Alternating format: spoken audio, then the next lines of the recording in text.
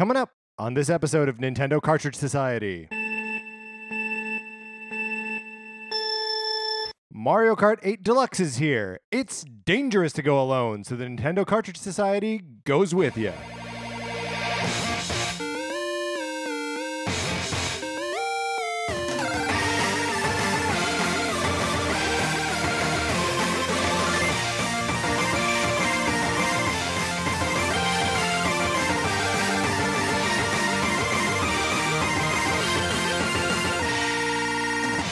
Welcome to Nintendo Cartridge Society. My name is Patrick Ellers, joined as always by my co-host Mark Mitchell. Hey, Patrick, how's it going? Yeah, pretty good, Mark. How are you? Yeah, I'm doing pretty good. It's a pleasant. It's Monday. Mm-hmm. Which coming off the weekend. Yeah, Tough so to do a Monday. Yeah, so whatever that means to you. Yeah, I think it means the blues for everyone. Well, I mean, maybe you're an ER doctor, and so your Monday is, or our Monday is your Friday.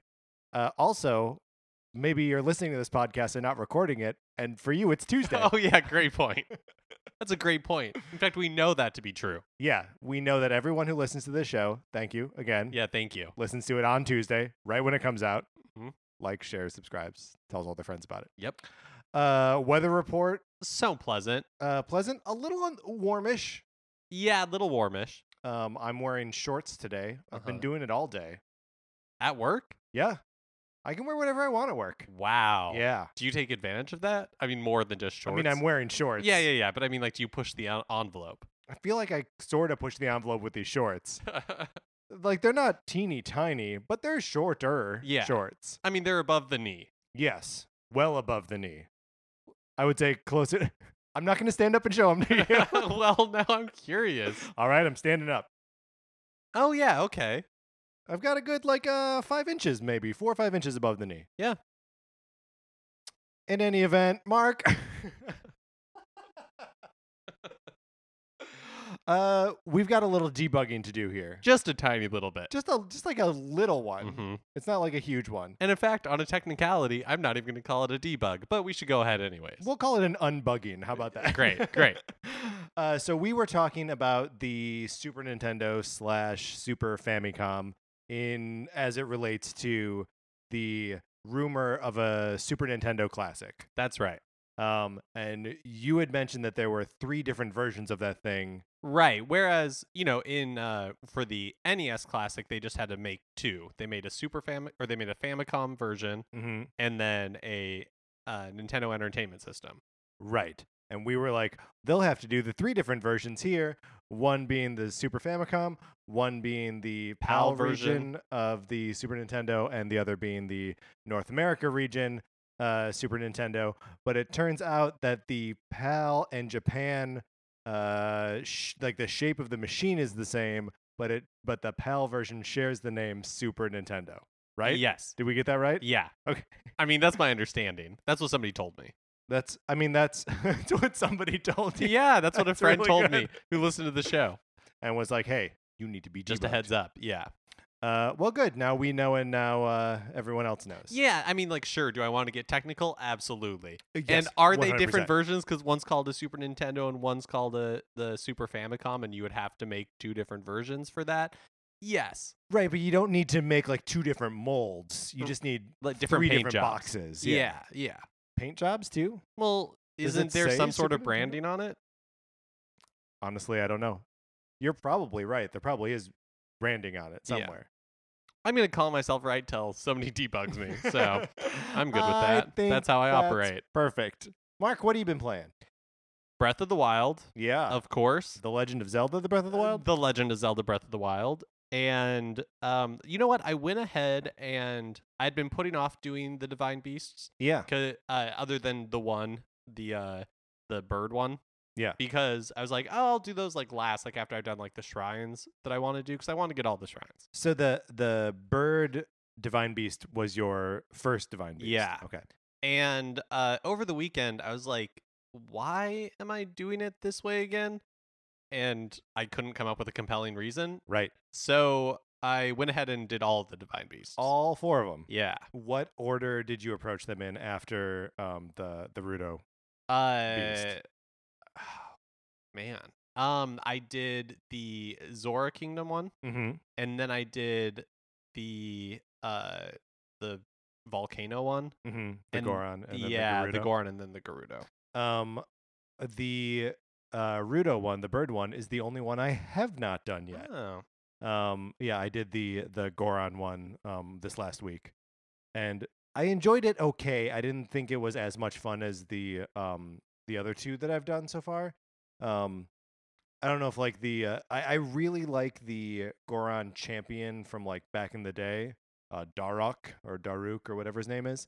But like none of the existing Goron characters do I think are like that fun. The thing I didn't love about the Goron one was the kind of like escort mission type thing you had to do getting to it. Yeah. That's been my least favorite of the how are you going to board the Divine Beast quests. My favorite was the Zora one. Yeah, the Zora one's because awesome. The music is amazing. The music is amazing, and Sidon is such a cool like sidekick for that. He's just like, "Come on, Link, let's go." But those have all so taking care of those. I'm at like 90 shrines, so I have 30 left. Yeah, and then I'm going to make my way to Hyrule Castle. So when you say, "and then I'm going to make my way to Hyrule Castle," you're going to clear all the. You want to clear all 120 shrines before heading there, or as many as I can. I don't know if there's some that like you're not able to do until after you've killed Ganon. That's not my understanding, but I mean there may just reach a point where like you just stop finding them, right? Yeah, I guess that's true. The one thing with doing the Divine Beast the way that I have is my weapons are kind of awesome at this point. Yeah. So the bosses are not a challenge, which is fine. Right.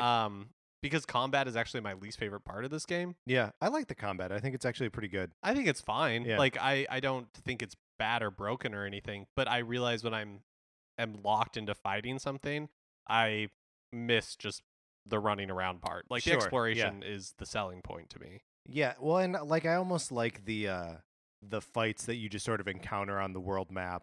Like I really like doing that. I maybe mentioned last week that I've like taken on playing the game as just like I'm gonna be a Lionel hunter for a little bit, or I'm gonna just find and murder every Hinox I can find. And that's a lot of fun for me. Or like, man, when I'm just like, it's open season on Guardians. It's so fun. But yeah, it's obviously like a little bit of a change in like the priorities of the game. It's less about discovery and more just, kind of having the right equipment to take on bad guys. Have you done the build your house and or the Terrytown side missions? No. So I have a house in Hateno Village. It is fully upgraded, which means it has boxes where I can display weapons, bows, and shields. So I've got that it's a guardian axe or like an ancient axe plus hanging up there. I've got a another plus like fire sword or something like that up there. It's just cool that I've got awesome weapons up there waiting for me whenever I need them. Yeah, no, I like that one. It's basically just spending a bunch of rupees to get it finished, but I don't know. I like that there's a little bit of like nesting in the game too. So you're not just like alone wandering the continent of Hyrule, but like there's also a little piece of it that's yours. Yeah, that is really cool. I actually totally forgot about that because I've been in that village and seen that there is the space available. Yeah. But I completely forgot until you brought it up that was even... Yeah, you can like buy a house. Yeah. We've also been playing Donkey Kong Country 2 Diddy's Kong Quest for our NCS Classic Edition podcast mini episodes. Sure, that's what we'll call it. It's a snappy name, just like Donkey Kong Country 2 Diddy's Kong Quest. Mm-hmm. The next episode of that will go live just later this week. On Thursday. Mm-hmm. So you can hear more about it there. We've also been playing, no surprise here, Mario Kart 8 That's Deluxe. right. No surprise. No surprise. We will talk about that in more detail later in the show. It's our topic of the show, so we won't waste time on it here. But I've also been playing. Look, it's been kind of tough for me to get Mario Kart time because I've been sinking too much time into Puyo Puyo Tetris. Oh, you're into it. I'm like way into it. Now, you're a Tet head to begin with. Yeah, I would say yes. I'm a self-described Tet head, but I am a Puyo Puyo noobo. I'd never played Puyo Puyo before. Didn't realize that it's the same game as Dr. Robotnik's Mean Bean Machine, but it is. So if you're like, I like Dr. Robotnik's Mean Bean Machine, but this Puyo Puyo sounds weird, it's the same thing. Is the history of it that like, because Puyo yeah has never been, it's not really that well known in the West. That's right. So yeah, was it brought over originally as Dr. Robotnik's Mean Bean Machine? Yes. So Puyo Puyo is one of those games like Tetris that like traces its computer game origins way back, and different people have had like the license to distribute it, and Sega had it at one point, and they branded it as Dr. Robotnik's Mean Bean Machine, which would have been around the same time as Dr. Mario. So I think they were just like, we need one of these two. Pluck, we'll take this, and it'll be it. It'll be that. And I don't know. So Puyo Puyo Tetris is a Sega game. And so I don't know if like Sega just got it back or if they've all held it for, the last 30 years or whatever. But so yeah, the game has got a crazy amount of like production and presentation to it, which I was not expecting at all. There's a story mode in this game where there's like a band of like interdimensional traveling Puyo Puyo girls that like always get sucked into different worlds, and they have to like pop Puyos to get out of it, right? And they come into contact with a spaceship that is all about, like, the crew of this spaceship, they're all about Tetris pieces. Now, are these busty anime babes? No, they are not. Boom anime babes. No, they are not boom anime babes. No, it's all very like Saturday morning cartoon anime. Like it's everything's real tame, like sexually speaking. But it's just crazy dumb pointless storylines where like the crews of the Puyo girls and the Tetris boys like of course misunderstood. There are women on the Tetris ship as well. But there's also one of the characters is like a talking fish. There's a robot. There are weird Pokemon-esque animals that I don't understand at all. But you play as those characters when you go into like versus mode or anything like that. So you get little like the little voice clips that are their personalities. And so Sarah and I have been playing this game a lot. Like Saturday afternoon was a lot of Puyo Puyo Tetris.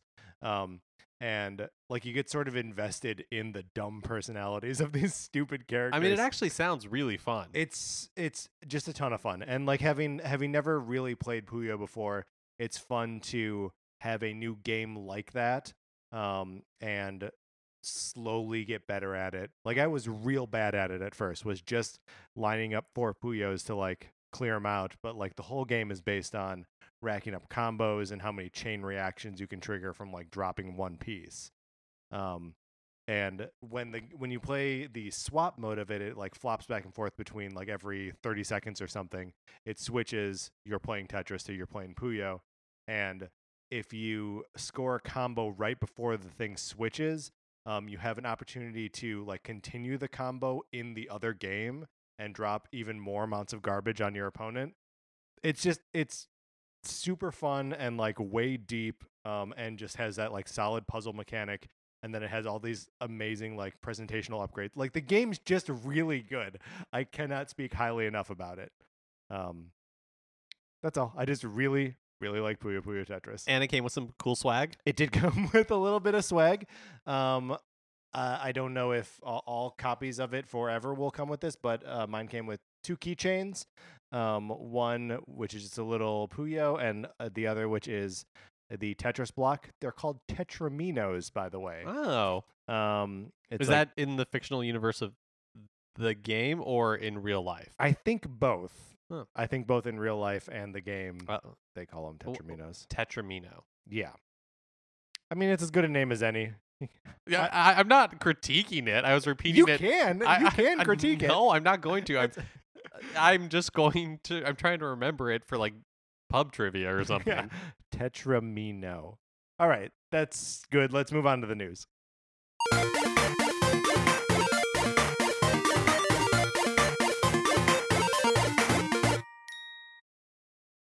Lots of news this week from Nintendo's financial results release. Starting with, Nintendo announced they have shipped 2.74 million Switch units worldwide. What does that tell us? Does that tell us anything?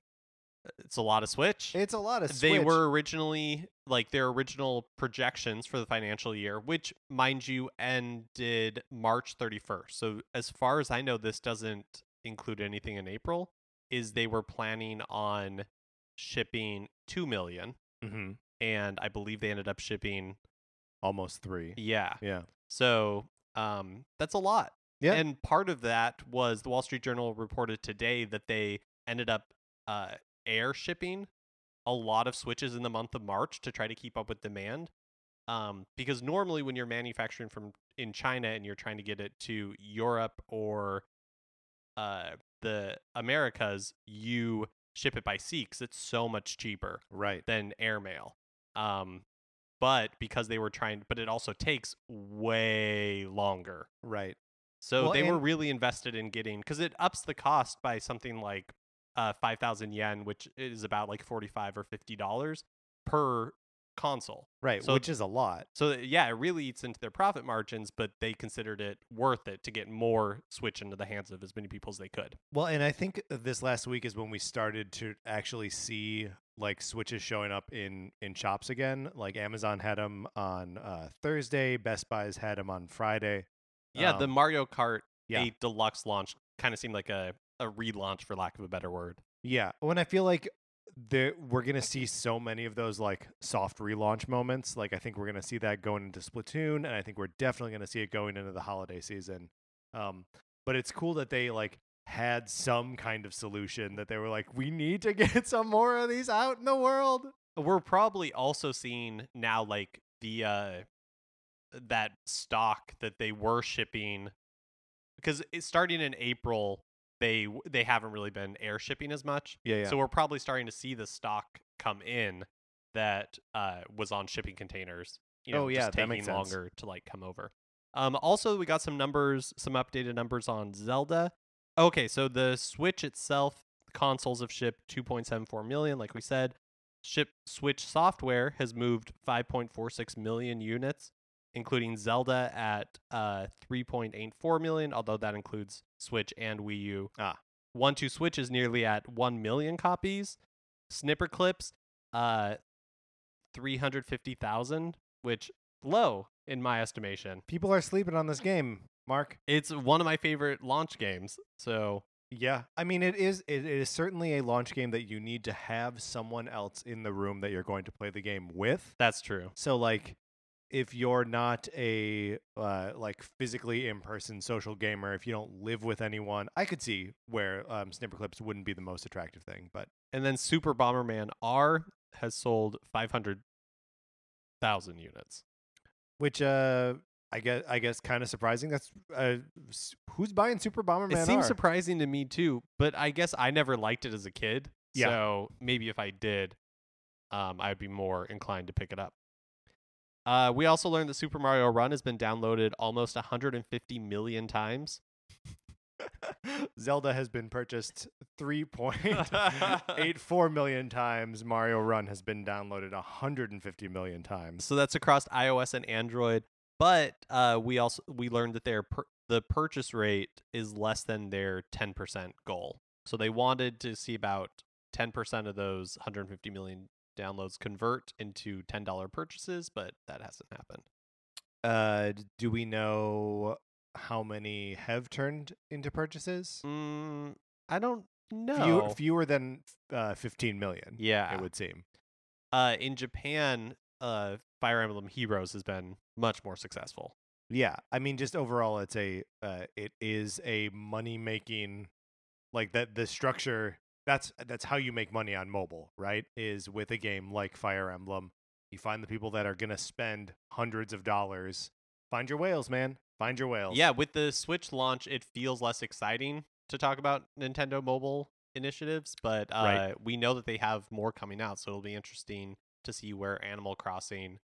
Because, I mean, Animal Crossing seems perfect for the Fire Emblem Heroes model. Yeah, absolutely perfect. But they've said that their preference is the Super Mario Run model, so we'll see what ends up happening there. Also this week, Reggie Fils-Aimé, Yeah, you're right. was talking about the NES Classic Edition and said that it has sold 2.3 million worldwide before being discontinued. And I'm not sure if that counts the Super or the Famicom Mini. You think it was just the NES Classic that discontinued after 2.3 million? I mean, I don't know. I feel like if you were talking about the NES Classic and the Famicom Mini, you would break them up. They're not the same thing. One of them's got Final Fantasy 2 and the other one's got Final Fantasy 1. All right, that's enough of that. So I mean, that's a lot. Yeah, I mean, is it? It's so few, and for something that should have been like a no-brainer, grab it anywhere you are for $60, like they could have sold so many of those things. Yeah. Probably the most unexpected announcement, at least for me, of the week was the new 2DS XL. Yeah, let's talk about this thing forever, Mark. So, okay, super successful Switch launch, right? Mm-hmm. Like, people are talking about the Switch. People are talking about Breath of the Wild. Switch and Nintendo, it's the wave of the future. Everyone's excited about it. And then Nintendo's like, oh, by the way, we still have all these 3DS games coming out. And we're kind of like, okay, all right. That makes sense. 3DS has a big user base. It's got a huge install base, and, you know, that's a good, like, swan song year for the console. And then they announce new hardware. What does this mean? So first of all, I think the 2DS XL is cool. I think you and I have talked about wanting that on this show before. Yeah. The new 2DS. And, you know, they talked about how only, you know, like around, 10% of Nintendo 3DS owners had a 2DS, which makes sense because the actual 2DS itself is fine and in a lot of ways a great console, but it definitely feels cheap. You know, it's not the premium experience. Right. Well, and it also, I mean, there's something about it not having the clamshell design that also makes it feel like a less durable good, you know? That, like, that thing's going to get thrown, it's going to get scratched, it seems more vulnerable than something that closes. Yeah, the 2DS, like, I like the design of the new 2DS XL. Mm-hmm. I personally care nothing about 3D. Right. So, and it's going to be $150, which is $50 cheaper than a new Nintendo 3DS XL. So, there's an amazing back library. Even if Nintendo doesn't release any more 3DS games, which is just not true. Like, this thing is releasing alongside is it called Hey Pikmin? Should have been called Yo Pikmin. Yo Pikmin. And Miitopia. Right. So both those games are coming out essentially along with it, right? Yeah, I think the same day, July 28th. July 28th. It's a little bit weird to me that this is coming out so far after Fire Emblem. Because when I saw this announced originally, I was like, oh, that would be great. I'll get one of these things and I'll play Fire Emblem on it. But now there's going to be like 2 months here. Well, what's the 3 months? Why would you get one? So, because you have the regular 3. I do have a 3DS XL, new 3DS XL. But it is showing like just signs of wear. Like there are scratches on the screen. I never got a screen protector for it. And the D-pad, the left button on the D-pad sticks. So like, I've put in a bunch of time on it, and I in no way feel like the machine has slighted me or that it hasn't served it. It has served well. I am pleased with the machine. But I've been looking for a replacement for it and have just never been able to find one. And I've been thinking about doing just like the regular 3DS, the new 3DS, not XL, just to make it a smaller package. But the new 2DSs look so slick that I would be happy with that as a solution too. If I was in the market for a new 3DS product, yes, I would get this in a heartbeat, right? But I am just not interested enough in continuing to game on the 3DS. Yeah, to warrant the purchase. I think. They keep talking about new games and more support, and it's possible I will be proven wrong in the future, but I still believe it's half-hearted support. I still believe it's projects like Hey Pikmin, which are farmed out to another company. Sure. Maybe using Nintendo IP, but I don't know that we're going to see their A teams on 3DS projects. Right. Well, there's another Kirby game out there on the horizon, unnamed multiplayer Kirby game that we don't know about yet. Yeah, but again, that's HAL Laboratory. That's not right. Nintendo's resources itself. And but I think the new Nintendo 2DS XL is a great product because again, they have this huge back library of games. Yeah. The new 3DS is still impossible to get, and that's what I don't understand is again, we talk a lot about like logistics, like Nintendo not being great at logistics. Right. And the 3DS has been impossible to find for months now, like since before Pokemon came out. Right. And so they left a ton of money on the table by not having more of those available over the holidays.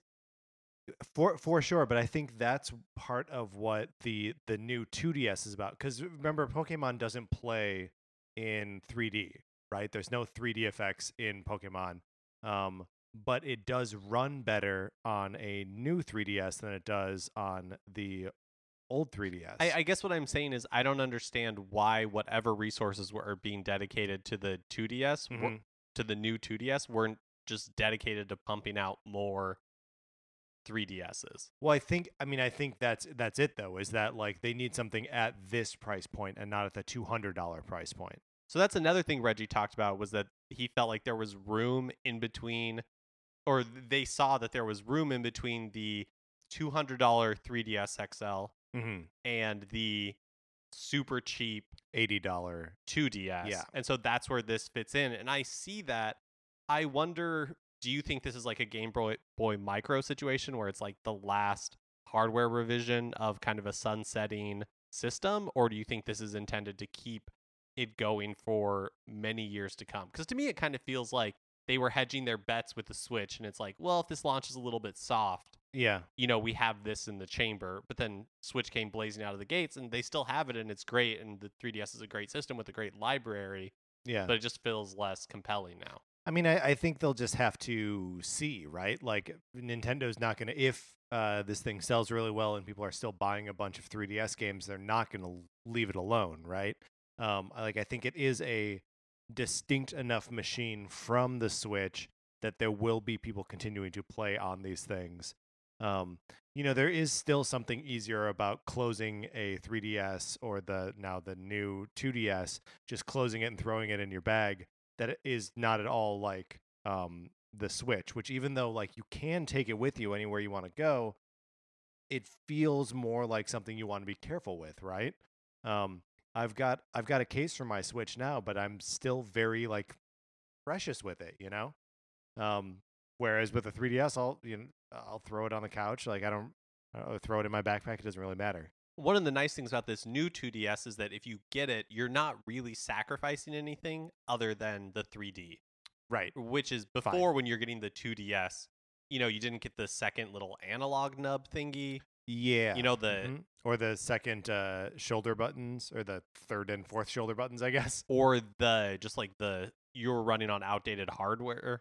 so it was painfully slow. Yeah. Although it is interesting, one of the like advertised improvements of the new 3DS was its ability to track your eyes and your face position to adjust the 3D to where you were. It's interesting that the new 2DS wouldn't have that because it doesn't have the 3D. So it also doesn't have this ability to make the 3D better. You know what I'm saying? Yeah, but why would it have it? I mean, of course it wouldn't. I'm just saying, like, there are only so many things. There are 4 things that the new 3DS did that the regular 3DS didn't, and knocking it down to 2DS, it's like, well, okay, that improvement, we're just taking that away. Yeah, that's true, but it's also $50 cheaper. Yeah, absolutely. Pokemon Stars, if it's real, right? This is the rumored Pokemon iteration where they combine Sun and Moon into one complete package like they have done in the past. The rumor originally was that it was in development for Switch. Do you think it's actually in development for the 3DS, or because that would be quite the hardware leap, or do you think it's cross-platform? What do you think the deal is, if it's real at all? I think it would be pretty crazy for it to be a Switch game, right? Like, the Switch, you're going to be putting that up on TVs, right? Like, I think Sun and Moon look great, but they look great on this tiny screen. And I just don't know if it's ready to go up on a large TV, or if that's like, I think if there's a Switch Pokemon, that we'll see that with like a new generation or like a new something. I just don't think they're going to do a straight port anymore. I think there was a long time where I was thinking that's what they were going to do, and that they'd be like, no, if you want to play the new Pokemon, you got to do it on Switch. But now, I don't know. It's just so at home on the 3DS that I would bet Stars is coming to it would be so much work to make Pokemon Sun and Moon run in high definition in like 1080p. There is something just like my gut. It's a little disappointing to me if it is just on the 3DS. Yeah, I mean, but it makes total sense logically. Yeah, and Pokemon has a like track record of sticking with the older hardware that has a larger install base. Just because, I mean, part of the Pokemon metagame is just the number of people playing the game affects how you play the game, right? Like, it needs a big install base. It needs a lot of people playing it. And, you know, if they're like, okay, there are 60 million 3DSs and 3 million Switches, it's an easy choice for them, right? Yeah, I think you're probably right. When it comes down to it, our best, if you're looking for Pokemon on the Switch, your best hope is probably whatever the 2018 iteration is. Yeah. Because they've basically been pumping these things out yearly. I still kind of hope it ends up on the Switch, but I guess we'll see. I mean, don't get me wrong. I want to play all games on the Switch. Yeah, me too. And that includes, and I mean all games. Not games. Just Nintendo. Put any game on the Switch. It makes the PS4 feel archaic. That I can't just pick it up and take it to bed. Because I know, lovingly, carry it across the threshold. Right? I'm a gentleman. And then lay it down on a bed of rose petals. Yeah. But, because, look, I know that the PS4 is more powerful graphically and it does things that the Switch cannot do. You're not a fool. But, no, I know this. But the Switch is good enough. Yeah. And I think that, and, you know, and I absolutely know that there are people who are like the graphic fidelity is more important to them than it is to me. Mm-hmm. But for me, like what the Switch is capable of is like good enough. Yeah. And so, I want every game on this. So if Pokemon were to come to it, it'd be a different story. I'd be like, I'm changing my tune. This was the right move. Nintendo was right all along. But honestly, I think the Pokemon Company kicks so much money into Nintendo's coffers that they get to make the call, almost certainly. Well, in either way, it'll be a huge success. Yeah. Genyo Takeda, I'm sure I'm saying this wrong, is retiring from his full-time role as representative director and technology fellow at Nintendo. He'll be retiring in June. Takeda is a Nintendo legend who has been with the company since the 70s. Ooh. And in addition to leading a lot of hardware design efforts, He was the director and producer of games such as Star Tropics, Punch-Out, and Pilotwings 64. So he'll remain on as an advisor for a time, but yeah, it's kind of, we're seeing a lot of that generation of Nintendo. That old guard kind of turnover. Yeah, it's always interesting when like people's credits get kind of trotted out, and just to see that these, like Star Tropics, Punch-Out, and Pilotwings, those are none of the like big marquee Nintendo titles, but like they're all very important to Nintendo history in their own way. And this is Star Tropics less, but like that those are all part of what gives the company its identity. I don't know. It like gets me excited for the kind of games that Nintendo makes, and just to know that there will be, generations upon generations of these people coming up through the company and being responsible for games like that. I don't know. I like the company. I like what they do. And I think it's always interesting when you have this kind of changing of the guard, where the people who are developing games for Nintendo now are people who played Nintendo games growing up, not, like they didn't exist in a vacuum. Right. Whereas Takeda here was helping to make it up as they went along, right? Like when Punch-Out came out, there wasn't something like Punch-Out yet, And I think one of the challenges that any company faces, but Nintendo faces, is being able to still innovate. Yes. And not just in hardware, but in games as well. And I think that's where like ARMS and Splatoon kind of show those efforts. Yeah, absolutely. And, they've got so much, again, just from these three examples, Star Tropics, Punch-Out, and Pilotwings, like other things that they could reach back to that are old enough that the ideas may almost seem new. Like if there was a new Pilotwings game, it could be anything. Like I have no expectations for what a 2017-2018's Pilotwings game would be.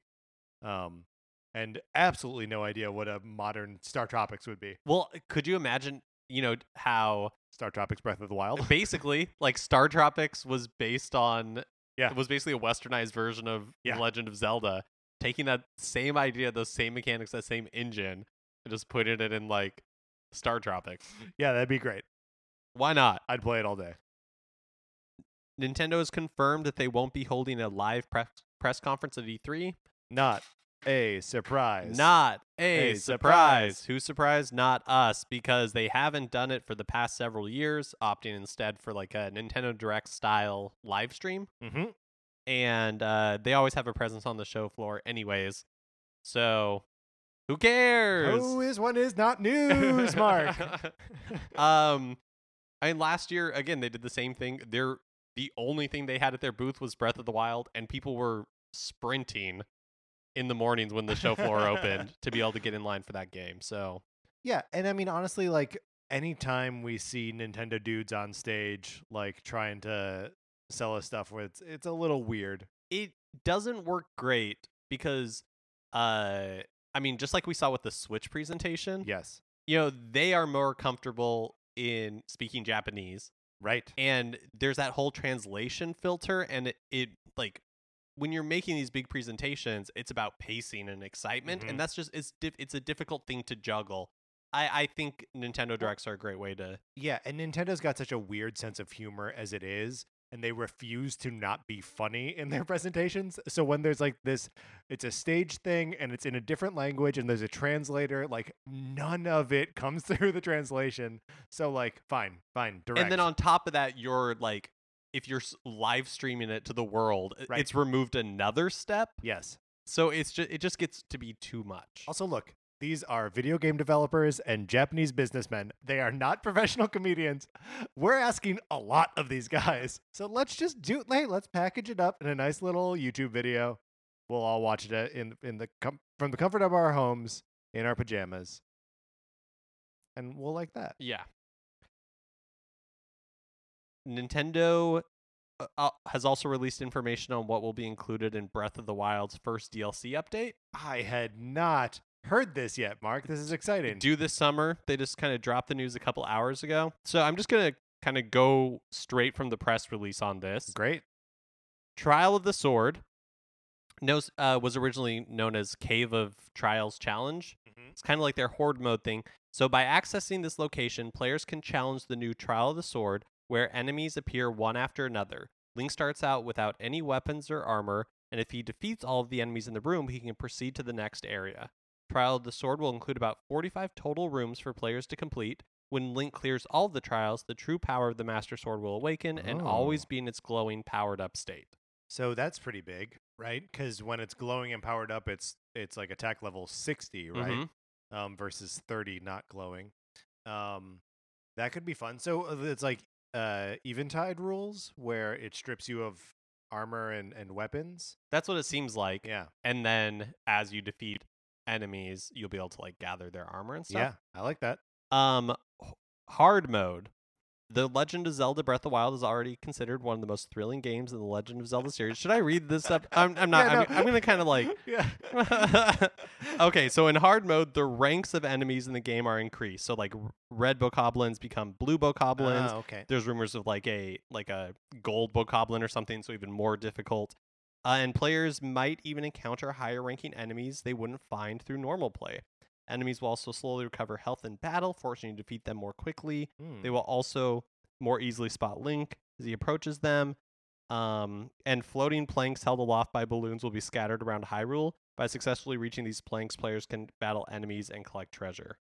What? Yeah, they released some screenshots of it, and it's just like, 4 planks of wood make a square with like balloons on all 4 sides that have like lifted it up. It sounds to me like Tingle is up to no good here. Well, they have I'm Am I skip down to jumping that new equipment. So 8 new pieces of equipment inspired by previous characters and games in the Legend of it. Games in the series will be added. They will yield equipment themed after fan favorite games and characters such as Midna, Tingle, Phantom, and Majora's Mask. There's the whole Tingle armor that's Tingle's suit that you can get. Yes. Tingle! Also, I'm genuinely excited about the Midna stuff. I always like Midna a lot. So there's the Heroes Path mode, and this is when we were like, oh, what can they possibly add to the in-game map? What's that about? So that's what this is. Basically what it is, to help with tracking progress, the new Heroes Path mode will document every step players take and mark their path in green on the map. The route taken will be tracked for the player's last 200 hours of playtime, with an included slider to track footsteps on a timeline. This even works retroactively, so players that have already put many hours into the game will be able to see where they have traveled. This feature will help in identifying the locations they haven't visited in this vast world, and may help players find those shrines they haven't encountered yet. So this is the answer to my question about the remaining 30 shrines that you have to find. If you can retrace all of your footsteps and see, oh, I haven't been over here, that's amazing. Yeah, it actually seems really helpful, and that it's retroactive. So that means they're already remembering every step you've taken? I mean, that makes sense to me. In when they were doing like playtesting, they talked about that. Like, it wouldn't surprise me if that was like a metric that they were keeping track of. Yeah. But yeah, that's cool. And I haven't put 200 hours into the game, but that's pretty incredible. How is there a way to see how many hours you've put into the game? I think I don't know. The only thing I know of is on the Switch is like in your personal profile. Yeah. And it tells you like more than 50 hours. That's the only place I know. Yeah, I wish there was something that said, because I feel like I've been playing the game forever. Still no complaints. But I feel like I've been playing it for a very long time. There's also going to be a travel medallion, which will be in a treasure chest somewhere. And what it does is if you're wearing it, it allows you to put your own travel spot on the map. Okay. And you can only have one at a time. So it's like if you're in an area that was difficult to get to and not really close to any shrines or other things you can warp to, you could set your own.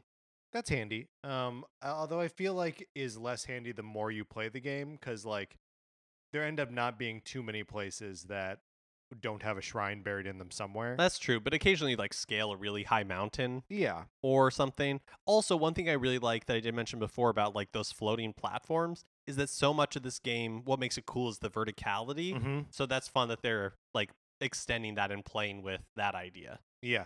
No, I like that a lot. Then the last thing is the Korok mask, and by finding the new Korok mask, players will have a much easier time finding Korok locations in the game. When equipped, the mask will shake, indicating that a Korok is hidden somewhere nearby. Seems like you'd basically be shaking all the time. Yeah, how many Korok seeds do you have? Not that many, less than 100. Yeah, me too. Which means that we're finding like less than 10, probably about 10% of these Yeah, things. it feels like you should not be able to like turn a corner without your mask shaking. Yeah.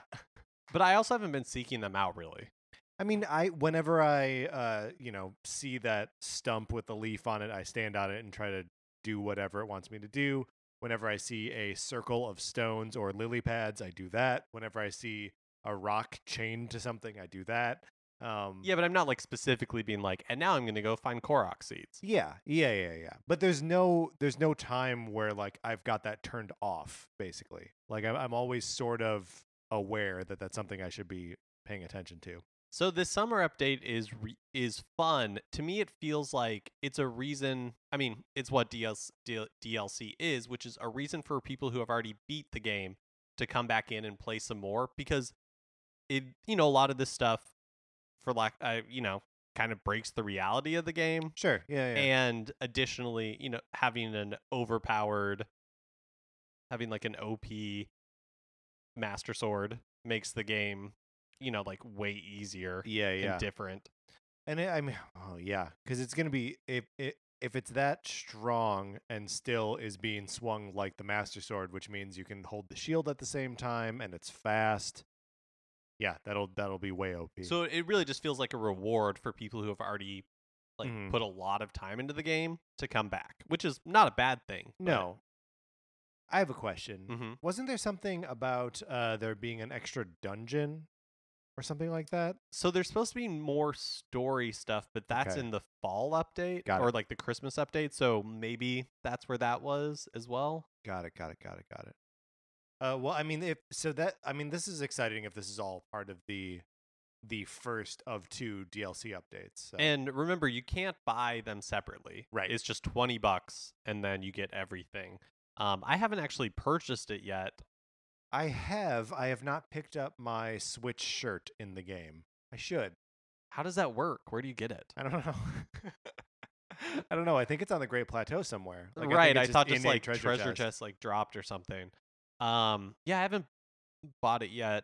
I depending on when this comes out, it seems conceivable that I could still be just playing the game. Yeah. The other thing that is actually released today, just a few hours ago, or yesterday, of course, since you're listening to this on Tuesday, right when it comes out, which you are. Mm-hmm. Dual language, sharing, subscribing. Dual language audio becomes available in 9 languages. So before it was possible to access other countries' languages, but you had to like switch your region on the Switch. Okay. But now it became like most other games that offer dual audio, where you just go into the settings and you can say, I want Japanese voices with English subtitles. I may try that because I'm not enamored with the voice acting in this game, particularly Zelda. Yeah, I don't love it either. I think it's fine, but yeah. I think I will probably try that. For some reason, the super like cartoony voice acting doesn't bother me as much in Japanese because I don't understand what they're saying. Absolutely. I'm with you 100% there. It's just like the other day when you and I were playing Persona and we were like, oh boy, some of the writing is like iffy enough and the performances are iffy enough that like if this were just in Japanese and I had like a little bit of a barrier to understanding it, great. Like I would be so much more for it. Yeah. I think I might do the same, but it's available in any of the languages they have voice acting for. So I think that includes like French, German. Like, oh, sure. They're all open options. Languages we may be closer to understanding at least a little bit. I mean, I think it's cool that they're offering this. Mm-hmm. Agree. Yeah. So that's out today. Ooh, it's getting hot in here. More news. We've got so much news, and it's only getting hotter in here. The heat is rising, and the episode. Oh, did you want me to not have the heat on? No, it's fine. You can leave it on. Then the campfire is okay, right? No, we'll get a good sweat. Yeah, of course. Okay, of course. Good. And what about the space heater that I brought from home? Oh, yeah. Don't you dare unplug that. Right. I'm just going to pour some water over these hot coals. Oh, yeah, for sure. Oh, also outside, I have a football team who just finished practice. Should I let them in? They can okay, come great. in. Just a second. Yeah. Come on in, guys. Yeah, just Yeah, make no, yourself there's at home. not. I mean, if you could just not on the carpet, like just be over here by Mark and I. Yeah, okay, all right. It's a little cozy. We're a little. It's we're a little bit tight, warm. but it's fine. We're doing good. Okay, so Koei Tecmo, is that how you say it? Yeah. Okay. They've been one of the biggest third-party supporters of Switch so far. In Japan, they have like a handful of games out with some more announced. This week they announced even like more plans for Switch in vague terms. They talked about it as part of like multi-platform releases, and also they have more Switch exclusive games coming. So it's interesting to see that kind of support from. I feel like we're still mostly seeing that from Japanese developers. Koei Tecmo being a good example of that. Just makes, if you're a Japanese developer, it just makes business sense. Sure. To get on the Switch, especially if you're looking at how the Switch is selling compared to other home consoles of the past 5 years, and you're seeing the future, right? Yeah, for sure. Because you're seeing the Vita sales slowly. I mean, it's an old system at this point. Right. The PS4 never really took off in Japan. The Wii U never took off in Japan. The Xbox One is a joke, selling like a handful of units every week.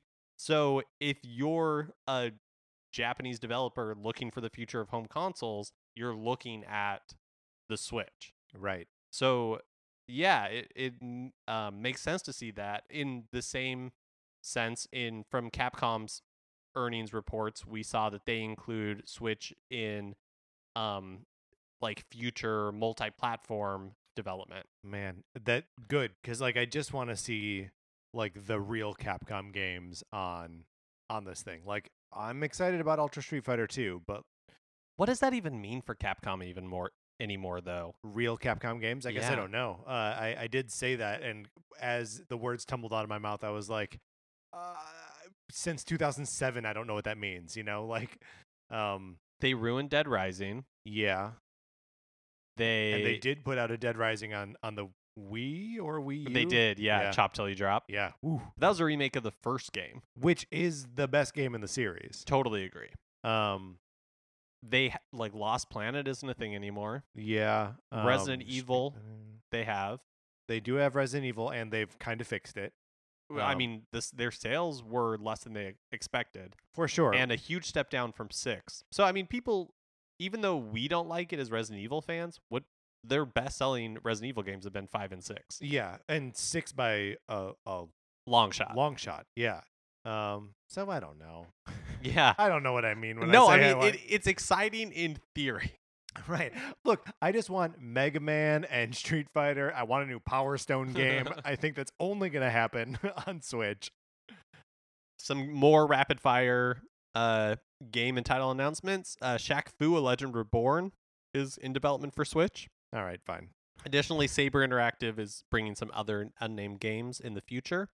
That eShop exclusive Switch game that's coming this summer, the Project Mikuru, right? That they showed at the where you like direct. butt stomp to make the tiles change. Mm-hmm. Looks like it has a real name now called Battle Sports Mikuru. Okay, so we talked about this game 2 weeks ago, and suddenly it's got a new name. Sure, 2 weeks. It took maybe they had the meeting last week. Somebody has to sign off on it. Maybe it just took time. It's just so weird that they're like, put out a video where we're showing it off. I'll tell you what the name is in a second. I mean, I'll remind you that during the Fire Emblem Direct, they announced that Fire Emblem Heroes was coming to Android first and iOS at a later date, and then literally minutes later corrected that video. Right, that they were like, oh no, same time. So yeah, you're right. No one knows what's going on. So this feels less weird to me. Like, this feels right. I feel at ease. Okay, 2 whole weeks here. We're fine. NBA Playgrounds comes out next week, May 9th. That's like the NBA Jam type thing. Mm-hmm. Through data mining of the 3DS eShop, someone found data for a Mario and Luigi Superstar Saga DX. Maybe like a remake of the first game in the Mario and Luigi series. A series that feels not very loved. No, but I think the earlier entries in the series are pretty well loved, right? And again, I feel like this is one of those projects where yeah, it's a new 3DS title, but Meh. farmed out to a B team, Right. but something that they can announce. Also, there aren't really DS games on the 3DS, right? I don't think so. That seems like such a mistake. Those games should just be on the 3DS store. Digital store, I mean. Yeah, it does seem like a huge mistake, and that they kind of should have been there since day one. Yeah. Yeah, sure. Should have been there since day one. But I think especially knowing that they're on the Wii U eShop. Like, Oh yeah, because they've done all the work then. yeah. Yeah, it doesn't make any sense to Yeah. me.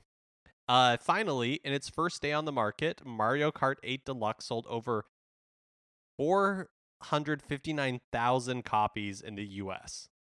That figure accounts for packaged and digital sales, and it's the fastest selling game in Mario Kart history, outselling the Wii by about 20,000 copies. And that's just day one. That's though, just right? day one. So that means Mario Kart 8 Deluxe in the US on day one has an attach rate of 45%. Amazing.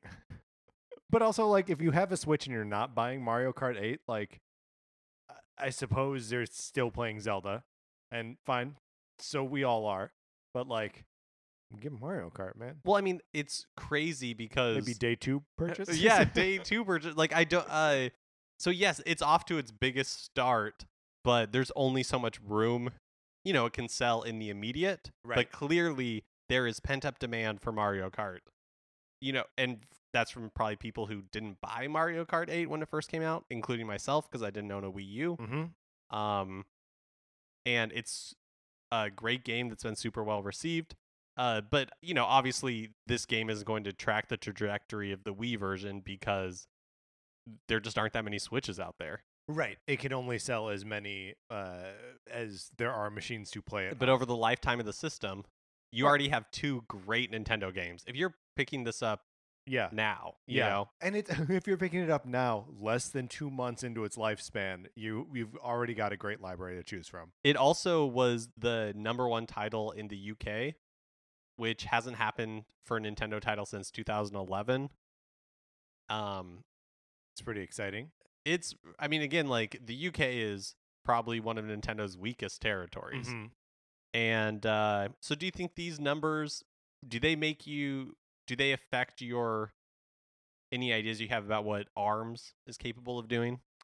Oh. Do you think that there's just so much pent up for demand for games, like for big, like AAA games? Yeah. Or do you think it's Mario Kart specific? I mean, it is hard to discount the specific draw that Mario Kart has. Because man, people just like Mario Kart.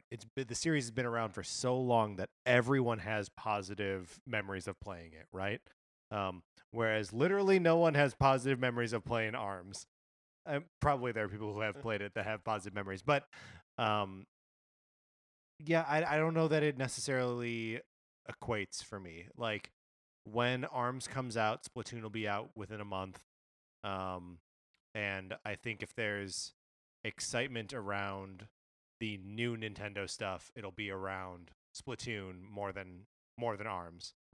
I feel like we're in an echo chamber of Nintendo fans, obviously. Yeah, sure. So in my Twitter feed and all this kind of stuff, I see a lot of fan art for ARMS and people excited about those characters. But again, it's hard for me to tell if that is a more general excitement or a very specific to like my Nintendo focused feed. You know what I mean? Yeah. Well, and I think there's also a difference between like being excited about new characters or like the fact that Nintendo has new IP and actually being interested in the game that features those characters.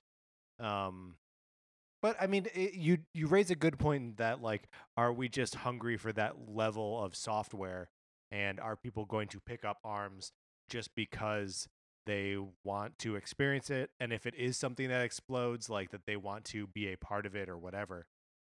Like you and I, we've talked about this, that we'll probably go splitsies on a copy of ARMS.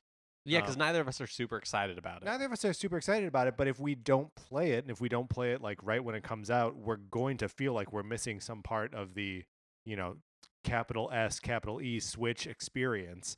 So And there are a lot of games. I think like the Switch has a really, I think, strong library for 2 months. Yeah, agreed. But a lot of it comes from indies, which don't get the glossy like magazine spreads that a Mario Kart 8 or a ARMS is going to get. And so I do think there's something to those like marquee titles. Yeah, I don't really want to play a game if it hasn't been featured on the cover of a magazine. Or at least a two-page spread in the middle. Yeah, or one of those like threefold things. Oh, yeah. Like that you could tear off and it would be like a poster. Absolutely. For your treehouse. I know what you're talking about. Thank you. New releases. That's right. We've come to the end of news. By the way, that wasn't like a centerfold joke. I wasn't making like a Playboy centerfold joke. Oh, no, it's fine. I know you're a pervert. All right. No, Mark, that's not what I was doing. It's fine. Sounds like you didn't hear me at all. I don't mind. It's fine. Tumbleseed comes out on May 2nd. Still don't really understand what this is. I watched a trailer. There's co-op. It kind of appears to be a that sounded more dismissive than I co-op. That sounded more dismissive than I intended. But I still don't understand. I don't understand it. People are excited for it, but I don't understand it. Someone needs to put this game in my hands, and then I'll experience it, and then I'll go back to playing Puyo Puyo Tetris. I watched a trailer, and I still don't entirely understand what this game is or how it works. Right. But part of me feels like Principal Skinner, where it's like, am I out of touch? No, it's the children who are wrong. And that's kind of how I feel on this, but yeah, somebody explain this game to me. I'll stand with you. It's the children who are wrong. Great. That's two of us. Two of us old men. Blazing Star is the Neo Geo game of the week. Mm-hmm. And last week we talked about Constructor was supposed to come out on 28th of April, but now it pulled a Pocket Rumble and it's just a summer release date. So what are you going to do? Why'd you have to bring up Pocket Rumble? Hopefully soon. Release date TBD. Mark, let's get out of the news.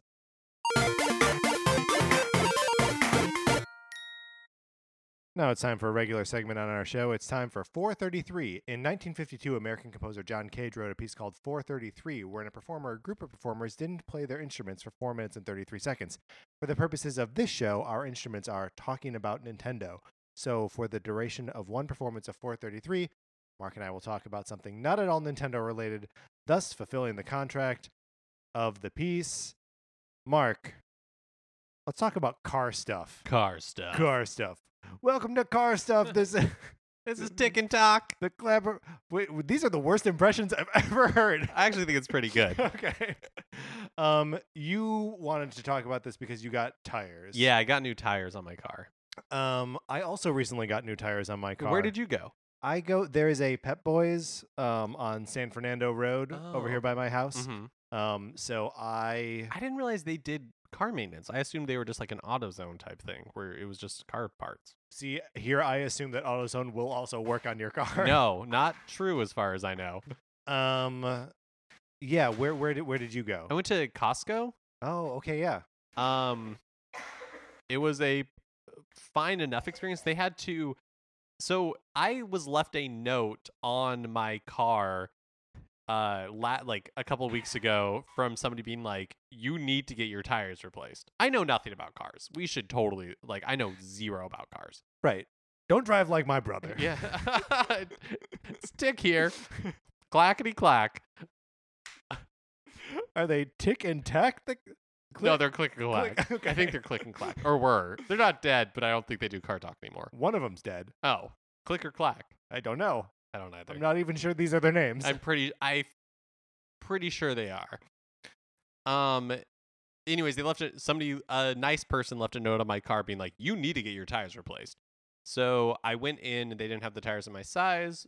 So they had to order them. And the guy was really nonchalant about it. So, but I had been driving around for a few days being like, oh, my tires could explode at any moment. Right. Which would be a terrifying thing to happen. Yeah. But then I drove on them for a whole nother week. Basically, Right. What I'm saying are tires are really well designed. That you can be driving on dangerous tires and still be totally fine. Right. In a city like Los Angeles, where you need to do Just a hellscape. just a hellscape. You need to do constant braking because people are stopping in front of you. People are running in front of your cars and washing your windshield. You got to really act fast. Just a nightmare. It's a nightmare. So yeah. Otherwise, pleasant experience. Loved it. s- aside from the hellscape, I loved it. So here's the thing that's happened to my car recently. The door handle on the driver's side on the inside has broken off. Oh. Broke off in my hand one day, and I can no longer open my car door from the inside. So now, every time It's like you're in a cop car. It's like you're a criminal in your own car. and I'm driving, they're letting the criminals drive the car. It's a TV show pitch. Criminal cop. half cop, half criminal. Can't leave his car. So yeah, every time I stop the car, it becomes this little dance where I try to open the door, remember there's no handle anymore, turn the car back on, roll the window down, reach out, open it, hold it open with my foot, turn the car off, and then roll up the window, then turn the car off. And at any point I could mess up the order of these steps and have to do it all over again. And I don't know that or when I'm going to fix this. So yeah, when it comes to cars, I just don't care. So I'm incredibly cheap. Mm-hmm. And so I'm driving pretty much like a piece of junk. Yeah, but we both are. But it's a functional piece of junk. Do you? So I see no reason to replace it. Right, because like at some point you will be made to replace it. Yeah, right. And then I'll do it then. Right. Do you get like the cards in under your windshield wipers that are like, we buy junk cars? Yes, and I originally began to think, Phil, it was targeted. Do you think it is not? No, I think they go down the street and they put it in everybody's. It's hard not to take that personal. Oh, it definitely was, because it's like, look, it's like somebody making fun of the way you look. Because it's like, yeah, I know I'm ugly, but I don't need you saying that to me. Right? It's like, yeah, I know I drive a piece of junk car. Right. I don't need someone else saying, hey, your car's a piece of junk, but we'll even buy your crappy car. Right. Turn it into a cube. I don't know what they do with those cars.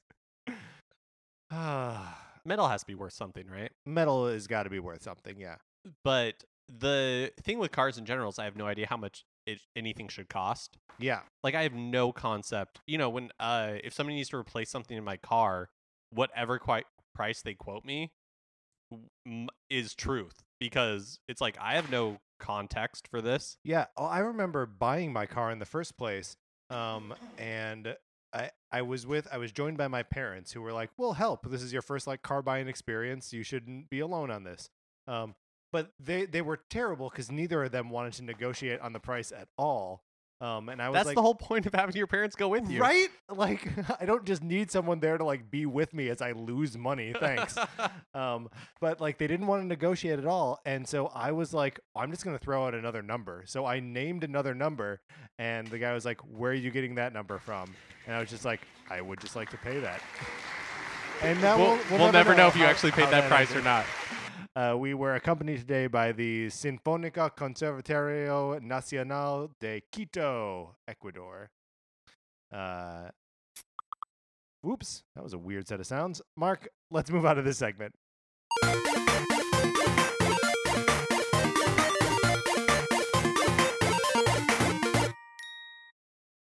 Which brings us, of course, to our topic for the show.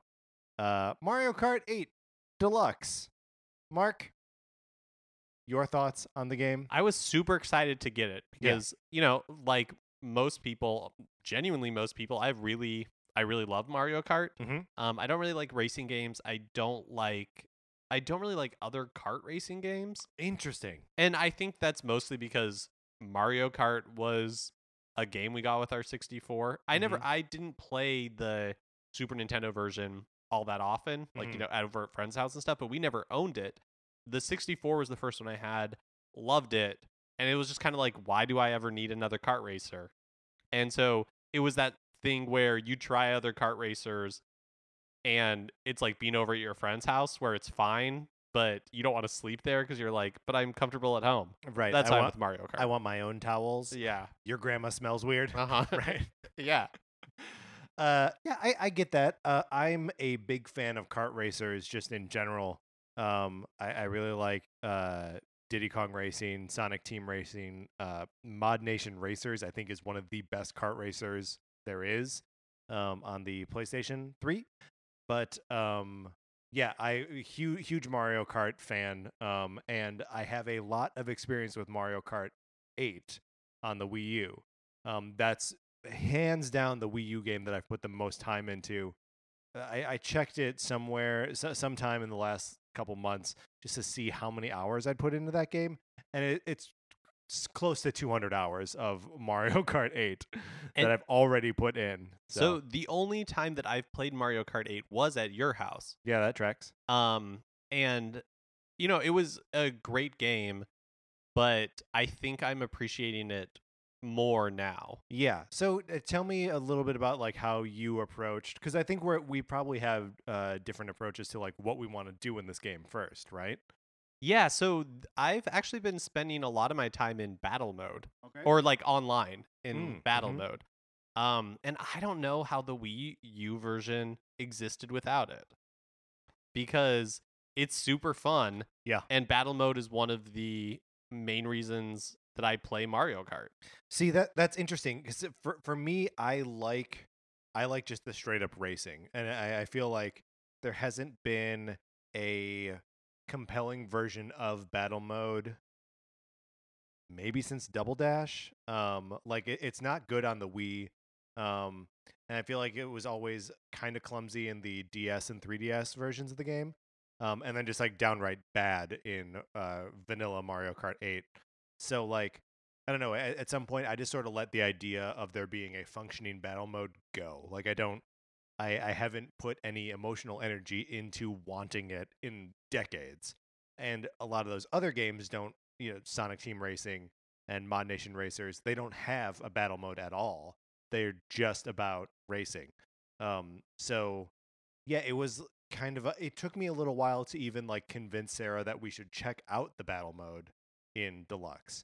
But you've been doing that primarily, you'd say, or Yeah, I would say I'm spending half my time doing that and half my time just doing the course, like the Grand Prix. yeah, Because again, I haven't played Mario Kart 8.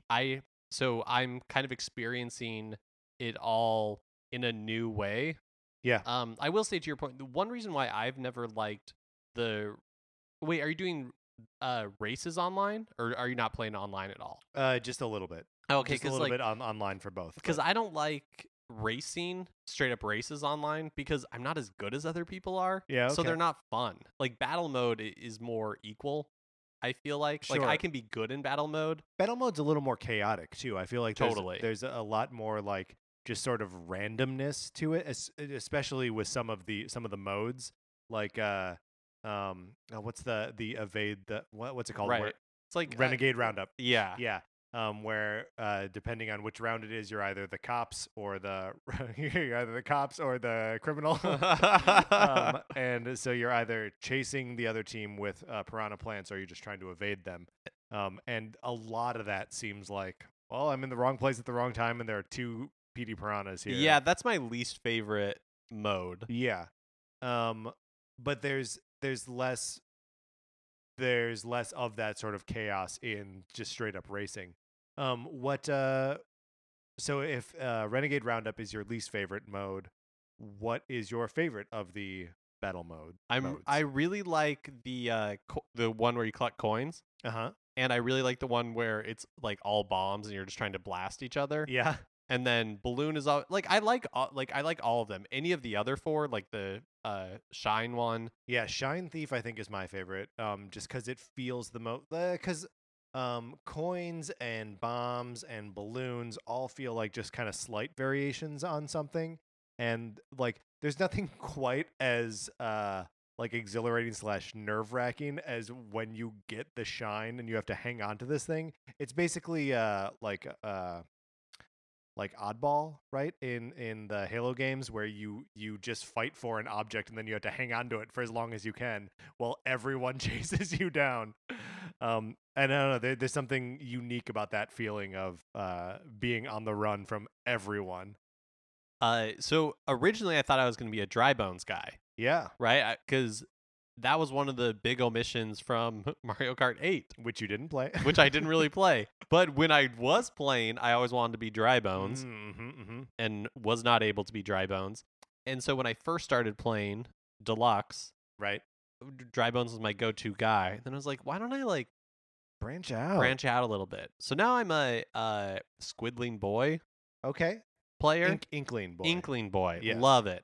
Way into being an Inkling Boy. Which color The do you like choose? greenish blue one. Okay, yeah. Not the blue one. Right. Yeah, I like the new characters in this game.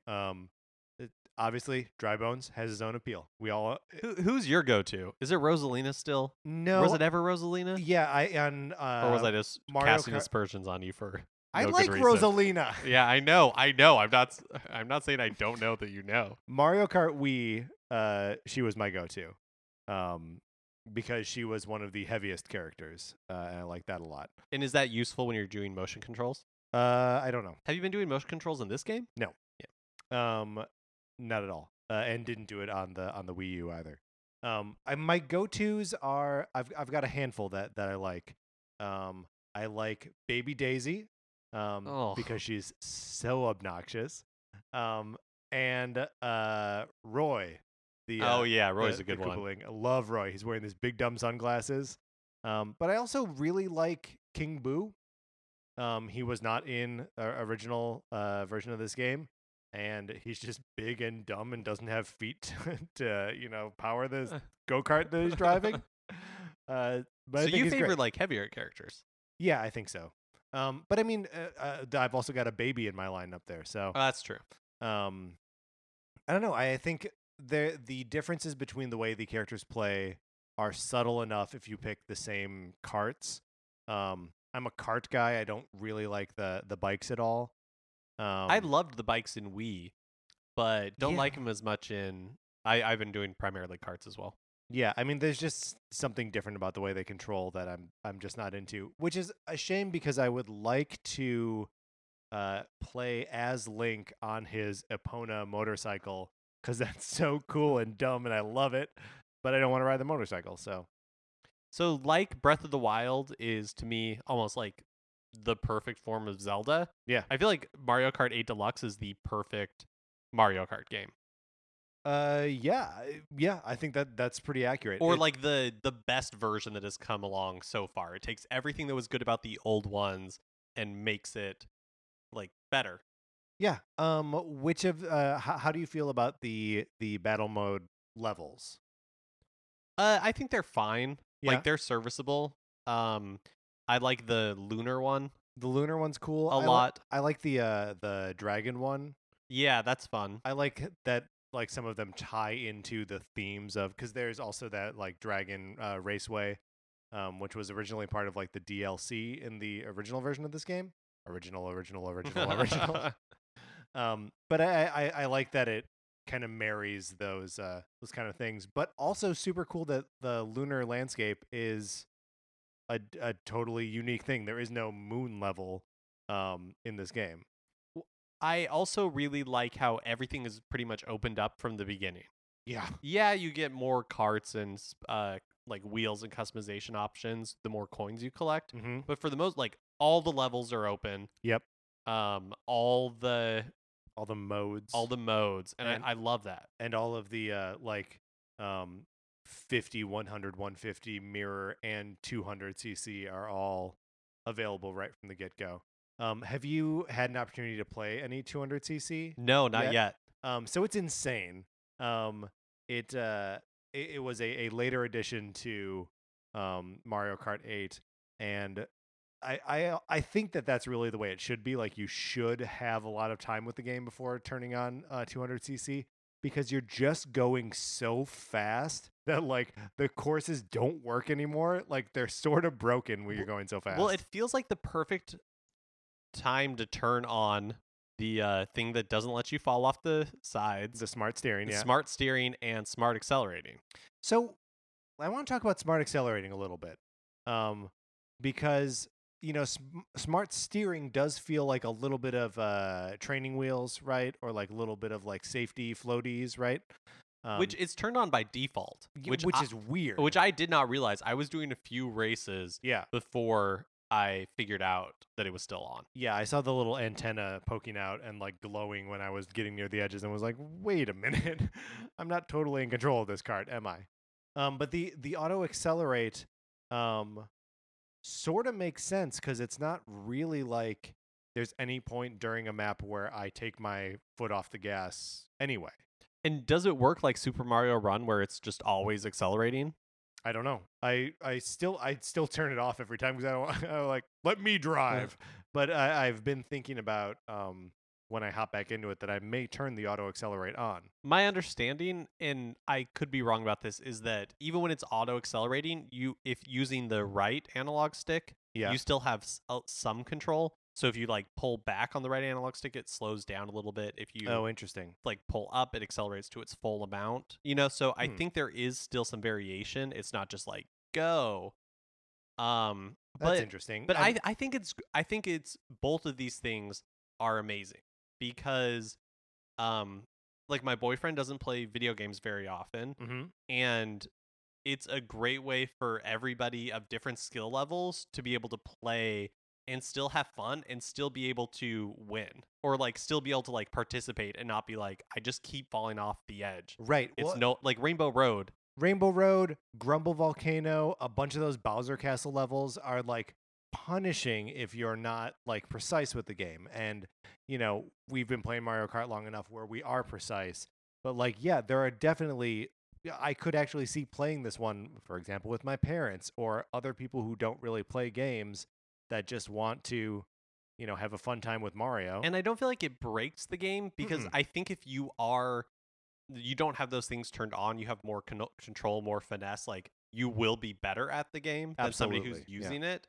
But it just makes it, it gives them a chance to actually like play it and not get frustrated because they're constantly falling off the edge. Yeah.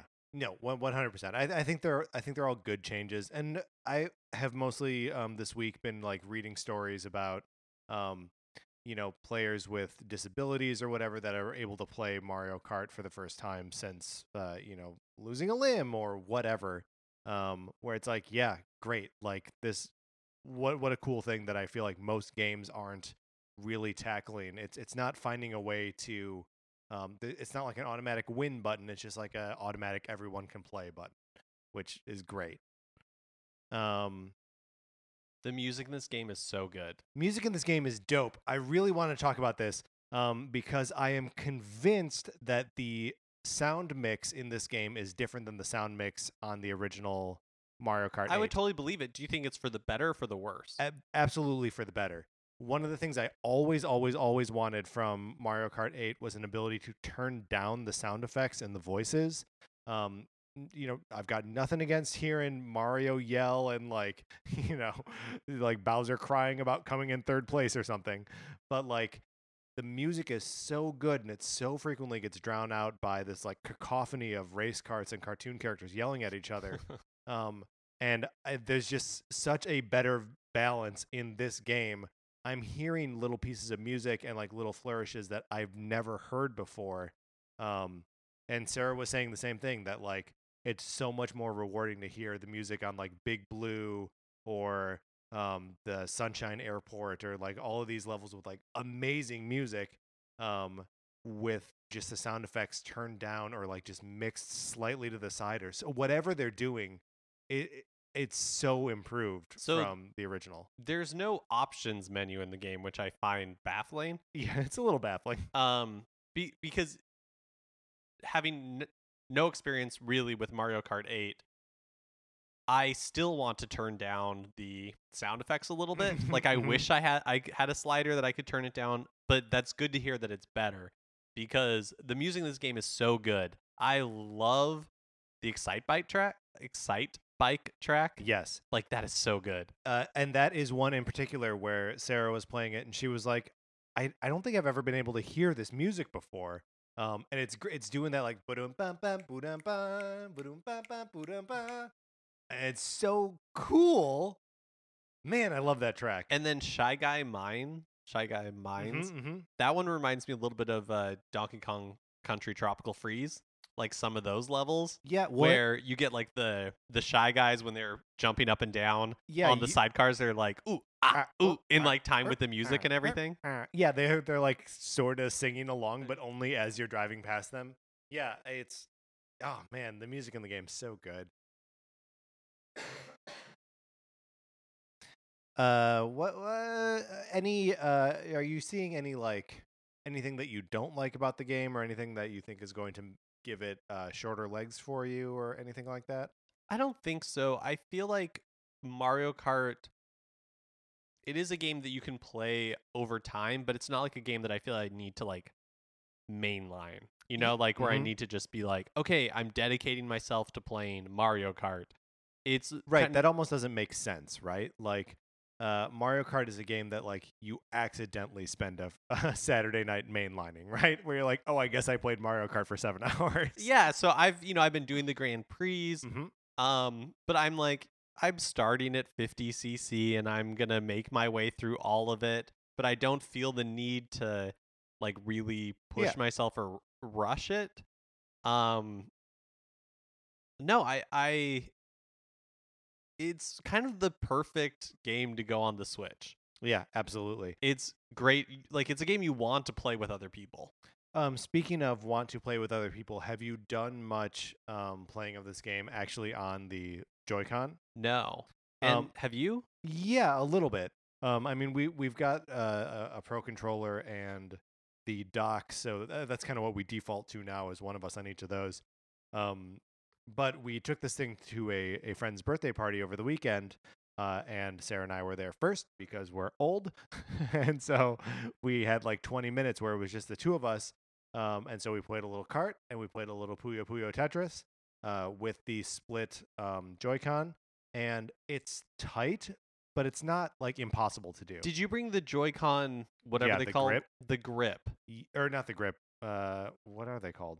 The handles? Yeah, that like slides into place and makes the buttons bigger. Strap. Yes, I feel like that's a necessity for Mario, because you're using those shoulder buttons so much to both drift and use items. I think you need those buttons to be bigger.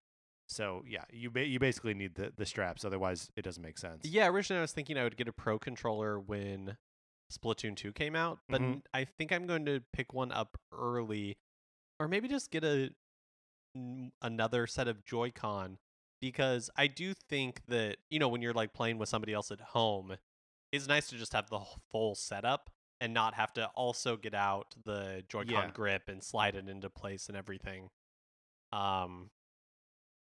So yeah, I haven't really done that yet. I don't love the Joy-Con grips. Is that what they're called? Joy-Con straps. I don't love the Joy-Con straps. Oh yeah. Mine are still in the box. I haven't really pulled them out for anything, because I kind of find it to be like if I was going somewhere, I guess you have a carrying case that you can put them in, but it just feels like another thing that I have to bring. Yeah, well, I mean, it actually came down to like a decision of, all right, we're bringing the Switch, so it's going to be in its little carrying case. And then I was like, well, do we want to bring also the Pro Controller and also the grip? And that's, where you're like, oh, now we're bringing like a bunch of stuff. And it's so much easier if it's just a single kind of item together, which is still true if you're ripping off the Joy-Con and putting the straps on. It's still like two more things you need to carry with it. So, but it's just a lot smaller. Yeah, it's a lot more manageable. It's super small and like can fit in the case, no problem. So yeah, I mean, I don't think it's perfect, but it's totally serviceable, and fits the like, hey, who wants to play one race of Mario Kart with me? Yeah. And everyone can immediately understand that and be like, oh, I haven't played Mario Kart in years. And you're like, auto steering on for you. Is there any way to, if I have two items, yes, is there any way to use the second item? No. Because use the first item. In Double Dash, you could switch players. Right. And so you could change items that way. I guess it makes sense. But just like strategy wise, sometimes I'm like, ooh, I really want to use that second item first and hold on to this like red shell or little horn thing. Oh, this is the first game I've played that has the horn, or the 8 is the first game that had the horn. Yeah. And oh man, isn't it great? It's so great. I love that item. So Deluxe added the the ghost item, which steals an item from another player. And that's from older games. Yeah, I think it's in the Wii version. Maybe in the DS version. I forget which. But I always loved having the horn in regular Mario Kart 8 because like that would be the one thing that would save you from a blue shell is you could blast that thing out of the air. But now there's a counter for that, and someone can take it away with the ghost. I don't know. It's neat to see like these little levels of the game just like kind of leapfrogging each other. Am I making it up, or in 8 was there like a like infinity symbol or something you could get? Yeah, we always called it the Crazy 8, but I don't know if that's actually what it was, where you would just be circled by all of the items. I think that is gone from this version of the game. It seems to be, or I haven't encountered it yet. Yeah, where like you get a star and a red, a mushroom, a red shell, a blue shell, lightning, something else, a squid probably. It's a little OP, but you know, what are you going to do? The other thing that they have seemingly kind of pulled back on was like the expressions of Mii characters. Yeah, I have heard that as well. Now Mii's were kind of foregrounded or have been kind of backgrounded in general on the Switch, and that continues to be true here because it shares like an icon with amiibos. Is that right? On the character select screen or something? Well, the amiibo, like amiibos just unlock costumes for the Miis, which is all they did in the first version of the game too.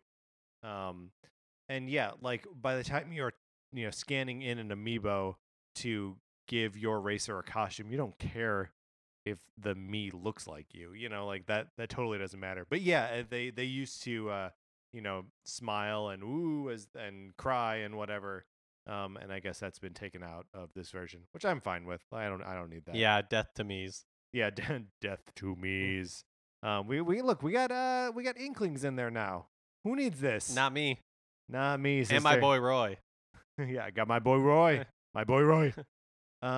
Any other thoughts that we have about Mario Kart 8 Deluxe? I think before the Switch launched, I was saying, I wonder if, because this is a kind of a remaster of Mario Kart 8, that we'll see another Mario Kart like Mario Kart 9 on the Switch's system. Same with if that Smash Brothers turns out to be true. And now that I have 8 Deluxe, it's like, no, there's no point. Sure. I mean, I would like to. I don't expect this, but it would be really cool if they could treat 8 Deluxe like the Mario Kart platform, and if in 6 months, a year, whatever, they release DLC for it with just another pair of circuits or a couple more battle maps or something, that would make me so happy. I don't need a fully new Mario Kart game every couple years, but like to just make this one better and better. I think that's really smart, like Mario Kart as a service. Yeah. Instead of as like, biannual releases or whatever, it's just like, here's Mario Kart and we're going to continue to support it throughout the life of the system. And like if they had some like weird take on Mario Kart, like something that is more divergent from just like this main series, like that's fine. I want to see that too. But like for just mainline Mario Kart, this is, like you were saying, kind of the perfect form of that. And so now that I'm looking at it, it's like, if this Smash Brothers port does turn out to be true, and there's really no reason for it to not exist, because the Wii U version of Super Smash Brothers, again, is kind of takes all the elements of the other Smash Brother games and remove Solid Snake and Ice Climbers. The thing everybody wanted to happen. But no, it feels like, this is almost the perfect version of this game. And why not remaster it for a system that people will actually own this time? It also seems and then like clear up those development resources to work on something else. Yeah. Well, and also it seems like there's to do like a deluxe version of Smash 4, it's would be easy enough to be like, okay, it just has the levels of both the Wii U and 3DS version. And Ice Climbers are back. And Ice Climbers are back because they can be back. Solid Snake, though, no. No Solid Snake. Mark, let's close up this discussion.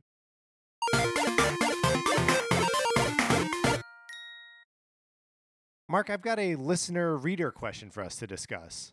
And of course, anyone can send in your questions to us by emailing Nintendo Cartridge Society at gmail.com. And just, what experiences are you having with Mario Kart? Do you like kart racing games in general? Other racing games you like? Why aren't there more F-Zero games? Whatever. Diddy Kong Racing. Anything. These are prompts that I'm giving you to give prompts to us. We got an email this week from J. Edgar Davis. He writes, I'm listening to your 12/20/16 show right now, so back in December, and I had another thought on why there would be a bigger demand for an N64 classic over other systems, especially the Super Nintendo. The N64 was a unique experience compared to other systems at the time. There are also ways to get Nintendo 64 controller adapted for USB, but they are much more exhausting to get than basic PlayStation-style USB controllers. I have 3 of those, and they work great for NES, Super NES, and Game Boy games. They're available at any GameStop. Nintendo 64 and GameCube are harder to play on. I apologize. Nintendo 64 and GameCube are harder to play on keyboard or on these USB controllers, so they're not as popular for emulation. I have emulators for both Super Nintendo and Nintendo, but I couldn't care less about the classics on them. But I went out and bought my girlfriend a Nintendo 64 2 Christmases ago because we were both extremely nostalgic for it. That's my thought on why it took off. So basically what he's saying is that it is harder to have the Nintendo 64 experience with an emulator and like normal commercially available controllers for emulators. Any thoughts on if like the hardware restrictions that the Nintendo 64 presents, and the GameCube, I guess, would make it a more attractive, like, classic edition console? I guess that's a great point, because even though there are 64 games on the, like, virtual console, and since the Wii, they were on there, the experience of playing it on the Wii or another system was totally different. Yeah, not the same. And part of that does come down to that really weird controller. Yeah, and that really weird controller. I mean, like, there is no, and there will never be another analog stick that feels like the Nintendo 64 analog stick. Like, none. And no other controller has the C buttons laid out in that way as, like, a sort of second D-pad that's, like, up on the controller. And some of the remakes we have seen, like Super Mario 64 DS, were bad. Yeah, but I mean, some that we've seen a bit, like Majora's Mask and Link to the Ocarina of Time, have been really good. But those also play fairly differently because they're like adapted to new controllers. Not in a bad way, but it's not like the same experience. Right. So I guess like my question to you specifically about this is like, are there games, Nintendo 64 games, that feel so well like molded to that controller that I'll just lead off with a couple that I can think of. Wave Race 64 felt very at home on the Nintendo 64 controller. Pilot Wing 64? Totally. And I mean, really, even Mario 64, like Super Mario 64 feels at home. The C buttons being what they are, they're the camera buttons for that game, you know? And just, it's so weird that the controller just had this extra, that left prong of the thing, right? Where it really just has the D-pad and an L button that so few games ever used. Like, I wonder if they did a Nintendo 64 Classic, if they would the controller be the whole thing, even though, like, part of it you basically never use? Also, if they... Yeah, I guess they would make them full size. That alone would make it worthwhile to me for them to make a N64 Classic Edition, is so we could get those controllers again. Yeah. How crazy would that be for them to make those? It would be in the nuts. Year like 2020.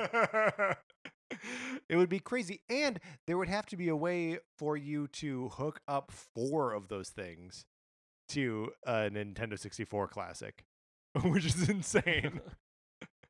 I mean, I do think that the Well, the hardware is like that. I think that is a compelling argument as to why a Nintendo 64 Classic could be a more successful thing. I don't know that it has the software necessarily to support it, especially if it's going by the same rules as like the NES Classic. Like I'd be hard pressed to come up with 30 games. I think those games have also aged really poorly. Yeah, I mean like GoldenEye, you can't play GoldenEye anymore. I don't know how that would look blown up on like a 50-inch screen. It's not just about how it would look, it's about how it plays. Like Nintendo may have nailed Mario traversing in a 3D space from a third-person perspective, but like Rare did not nail first-person shooter mechanics on a controller. They didn't do it. Like that came later. I also think it would be really hard for people to go back to playing regularly on the N64 because in my head I'm like, how do you even hold this controller? Hold it in the middle. What do you do with like one of your thumbs because there's only one stick? It's just like it's. Yeah. We've moved so far beyond that. I would also be interested to know how old the person is that was writing in. Yeah. Just because I feel like age would have something to do with it as well. I wonder if the N64 is the system that encompasses like the Venn diagram of everybody's Nintendo experience is the greatest in the N64. Sure. Because people who grew up in the age of the NES were not like too far beyond it at that point. And and younger people were growing up with it. Right. Yeah.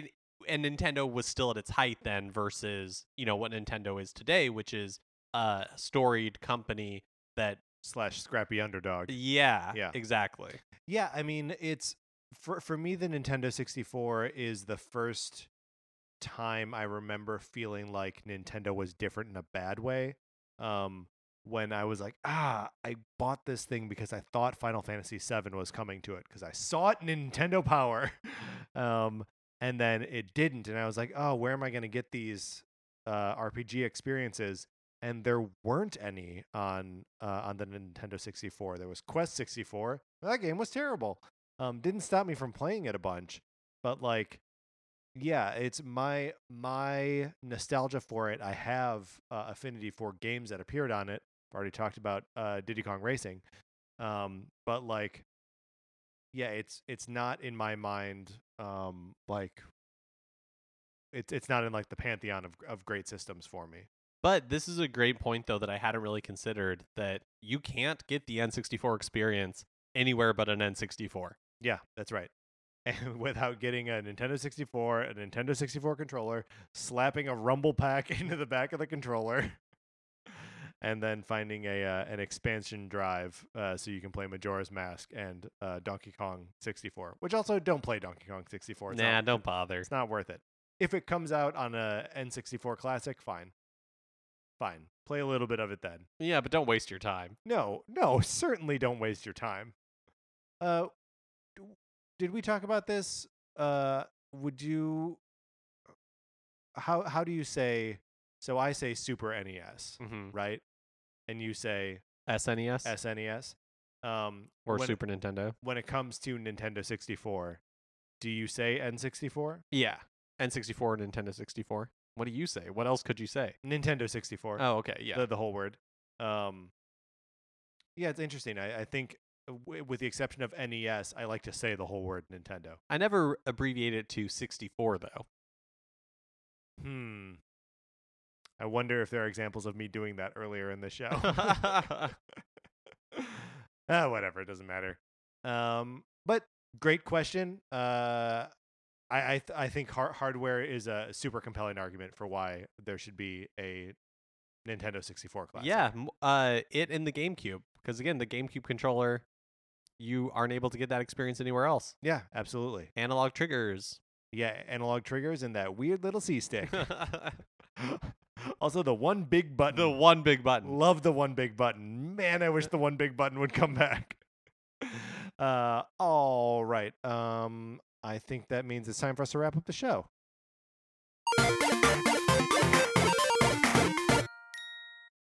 That's going to do it for this episode of Nintendo Cartridge Society. Remember, you can always send us your emails and participate in this conversation, which is fun. It's genuinely fun, by writing into Nintendo Cartridge Society at gmail.com. or you can follow us on Twitter. We're just at NinCart Society.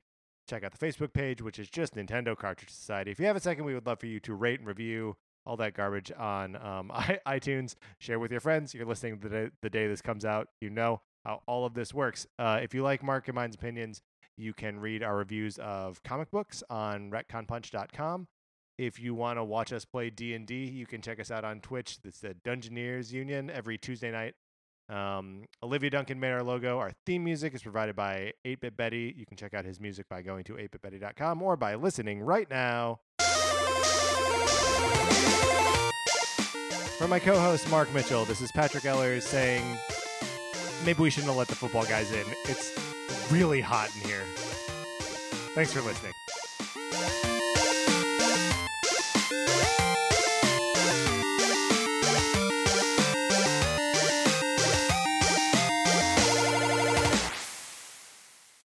What's a Creative Podcast Network?